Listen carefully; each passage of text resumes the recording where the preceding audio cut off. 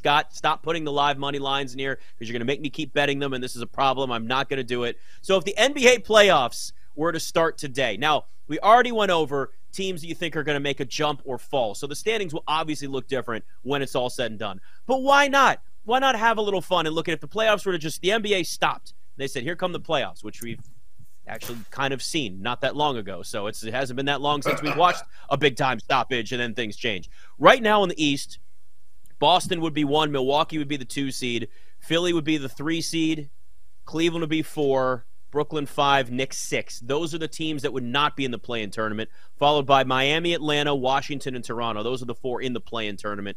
Right now, if you had to look at those matchups, because first you got to figure out the play-in tournament. So you would have Toronto play Washington at 9-10 and Miami and Atlanta for the 7-8. I'm taking Miami over the Hawks. I think the Hawks are look, they're a mess. And I have no idea what they're even going to look like anyway with their new coach. But again, if it started today, from what I've seen to this point, I like Miami over the Hawks in that series to start things off. And that means that Miami jumps in and wins the 7 seed. And then Washington against Toronto. I mean, the Wizards pissed me off, but I think the Raptors are pretty much as much of a mess as Atlanta is right now. So I guess I'd take Washington to win that game over Toronto. Where would you go? Alabama's up 3 on South Carolina. I'm not saying. Okay. I'm just saying Alabama's up 3. Thank you. Okay? So I know. Feel a little better. I was the guy you had to talk me back. I was having a moment, and you saved me, and I appreciate that. And deep down, I knew you were doing me a favor. Atlanta stinks, and that's why they fired their coach. And Miami's a dangerous team. The only problem with the Heat is that they haven't been healthy. I mean, could the Heat return to the form they were in the bubble a few years ago, Nick, where they made it all the way to the finals? I don't expect it, but it could happen. Miami's a weird, dangerous team. I think Atlanta just is what they are. They're a 500 basketball team with enough talent to maybe sneak in the back door of the playoffs. Toronto and Washington, I actually disagree. I think that Toronto doesn't have a terrible roster. Their problem is their bench. But if you look at like their starting 5, not bad. They got some star power. They got Van Fleet. They got Siakam. They've got wing players. The problem is they don't have anything coming off the bench. I still like Toronto over Washington, though, in that one. What concerns me about Toronto is it seems like they've tuned out Nick Nurse. Like he's kind of run his course there.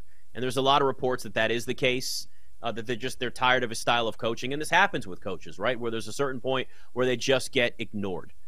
It feels like a team that's kind of in that weird transition where they've maxed out the roster they have. I mean, everybody was on the trade block. I'm shocked Toronto didn't make any moves. So I'd probably still lean Washington. They at least look like a team that's trending in a better direction. I don't think they're any good. Again, I live in the D.C. area.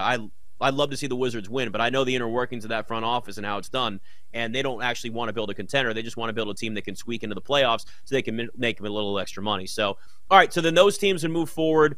And if let's say we have Washington, and we're going to have different teams, so it's going to kind of look a different way. But really, this is just kind of a look at like where teams match up at this point as we get ready for the rest of the playoffs after that. I mean, I'm looking at if we have Miami, let's say they're the 7th, let's say Washington then comes in as the 8th, you would have Toronto, so it might be a little different.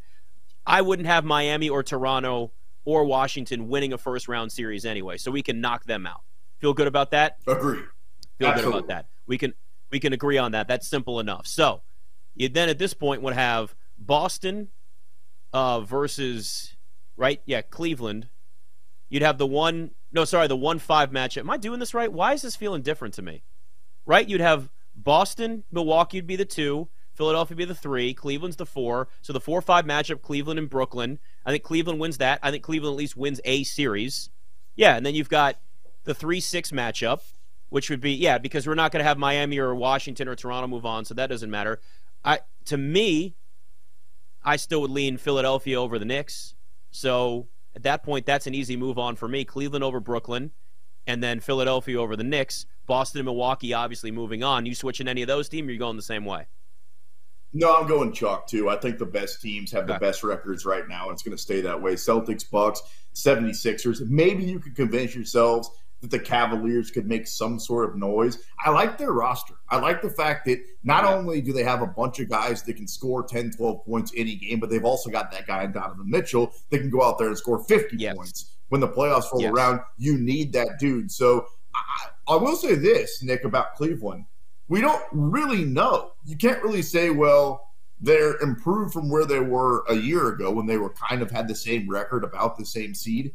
Dude, they got Donovan Mitchell, who's probably going to finish in the top 3 MVP voting along with Jokic and Embiid. I've got him right after those dudes. So to not talk about Cleveland is doing them a bit of a disservice. They've got a really talented roster. I'm with you on the youth. What they need to have is at least one like early playoff exit, right? You look and say, oh, they're really talented. Last year was their first jump up. So I see them winning a first-round series. Again, in this case, it's Brooklyn. They've got a lot of talent, but they need to gain a little more of that experience in the playoffs. Now, if they were to be matched up with like the Sixers, I think they could actually beat the Sixers just because, quite frankly, Cleveland's got more talent in terms of all the way down the roster than Philadelphia does. You got 2 bigs that can go out there and dominate on both ends of the floor. I love what they've constructed in Cleveland. I think that is a fantastic team. But I think they probably lose in, let's say, the second round. So if you then have a 1-4 matchup of Boston against Cleveland, Boston's winning that. And if it's Philadelphia and Milwaukee in the second round, it's Milwaukee. Like, I think all signs point to, if everybody stays healthy, Bucks, Celtics in the Eastern Conference Finals. Yeah, I think that's most likely to happen. No question about it. I mean, you could convince me that the 76ers have enough top-end talent. I hear what you're saying. Like, overall, their roster up and down, probably not as impressive as the Cavaliers. Probably not as impressive, even close to it, as a team like the Celtics or the Bucks. But also, they do have top-end talent. When that team is healthy, the 76ers, when you've got Joel Embiid, when you've got James Harden, the distributing James Harden, Tyrese Maxey, if he can play 100%, they certainly have the firepower. But once the playoffs come around, I want a roster that's built from head to toe. Not just a team that has firepower at the top and a couple of dudes, but I want a team like the Celtics that has a Grant Williams that can go off for a 20-point game. Yes. Or a team like the Bucks who, a guy like a Bobby Portis Jr. can go off for 25 any given night. That's why it feels like those teams are more built to win a championship than the Sixers, because the Sixers we've seen, you get to the playoffs, a little bit of wear and tear on Embiid. Same thing with James Harden, both guys who, once we get that deep in the season, you certainly have to question their health. Putting money on the 76ers is really risky. Yeah, and the thing, too, that really – and this is what got Boston in the position they were in last year, right? When they got hot, they started playing defense. It just clicked. They figured it out. All of a sudden, they were the best defensive team by far in the NBA. They're the only team in the top 5 in both offensive and defensive efficiency this year. You need that in the playoffs. You got to be able to play defense in the playoffs. Get away with a lot more of this in the regular season. It's the playoffs where that really matters. And my concern with the Bucks is just health, right? Like, they're not prioritizing the regular season as much. We've seen that. Chris Middleton's taken a ton of time off. You could argue that they're giving guys a little bit of extra time to make sure they're healthy, and I'm fine with that. They've earned the right to do that. They've won a championship with this core, so I don't have a problem with that. But Giannis's wrist is certainly a concern. Chris Middleton really hasn't been healthy all year. He's been in and out of the lineup, and it's a major problem. So that concerns me there. But at full strength, I mean, Milwaukee with Drew Holiday, one of the best on-ball defenders in the NBA, plus he can go out there and get you buckets. You got Chris Middleton. You've got Giannis, who's a freak. We all know that. And then Brook Lopez, who for a while was being talked about as Defensive Player of the Year. I think that was a little ridiculous, but he has had a really good year, and we saw how much better he made them once he got back in the lineup last season.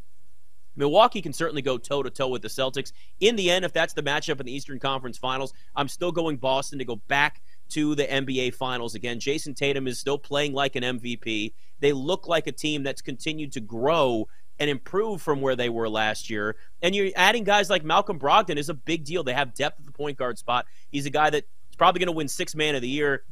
He can go out there and run the point for you. You can play some defense. He can do all of the little intangibles this team wanted to add. So I still think Boston's the best in the East. They're the best team in the NBA. So out of all of those, I got Boston going through and making the NBA Finals. It's hard to disagree with that, Nick. And also, Boston's chemistry is so good. I mean, you could look at, they've got a first-year coach. And but they've also got a deep bench. As you mentioned, you bring in guys like Malcolm Brogdon. I brought up Grant Williams earlier. The Celtics and the Bucks, not only do they have the roster, but they also have the chemistry where these teams have kind of been together for a few years. The 76ers, I don't know. Like, are we sure? It does feel like it's put up or shut up time for them. Cleveland maybe a little bit early. The Nets obviously lost 95% of their talent.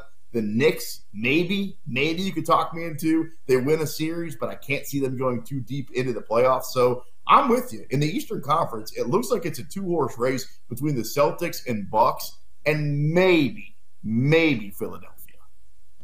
Yeah, Philadelphia's got the talent, but again, we have to see James Harden actually play like he cares in the playoffs, right? Like, and do it. Last year wasn't do it. If you're Philly, do it. An abomination. Yeah.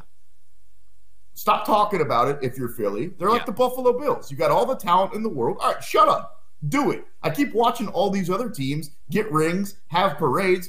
Buffalo Bills, Philadelphia 76ers, y'all talk a lot. How about actually win it in the playoffs? Is that so crazy? Well, there's a lot of wasting of Joel Embiid's prime too, which is hard to watch. I mean, that's really difficult to see when you're like, this guy has been the run-up for the MVP the last 2 years, and you watch him just put everything out on the floor last year in the playoffs, playing through the injuries, and then the rest of the team just doesn't show up. So the Sixers certainly have some of that talent. People would also say Doc Rivers is kind of a liability.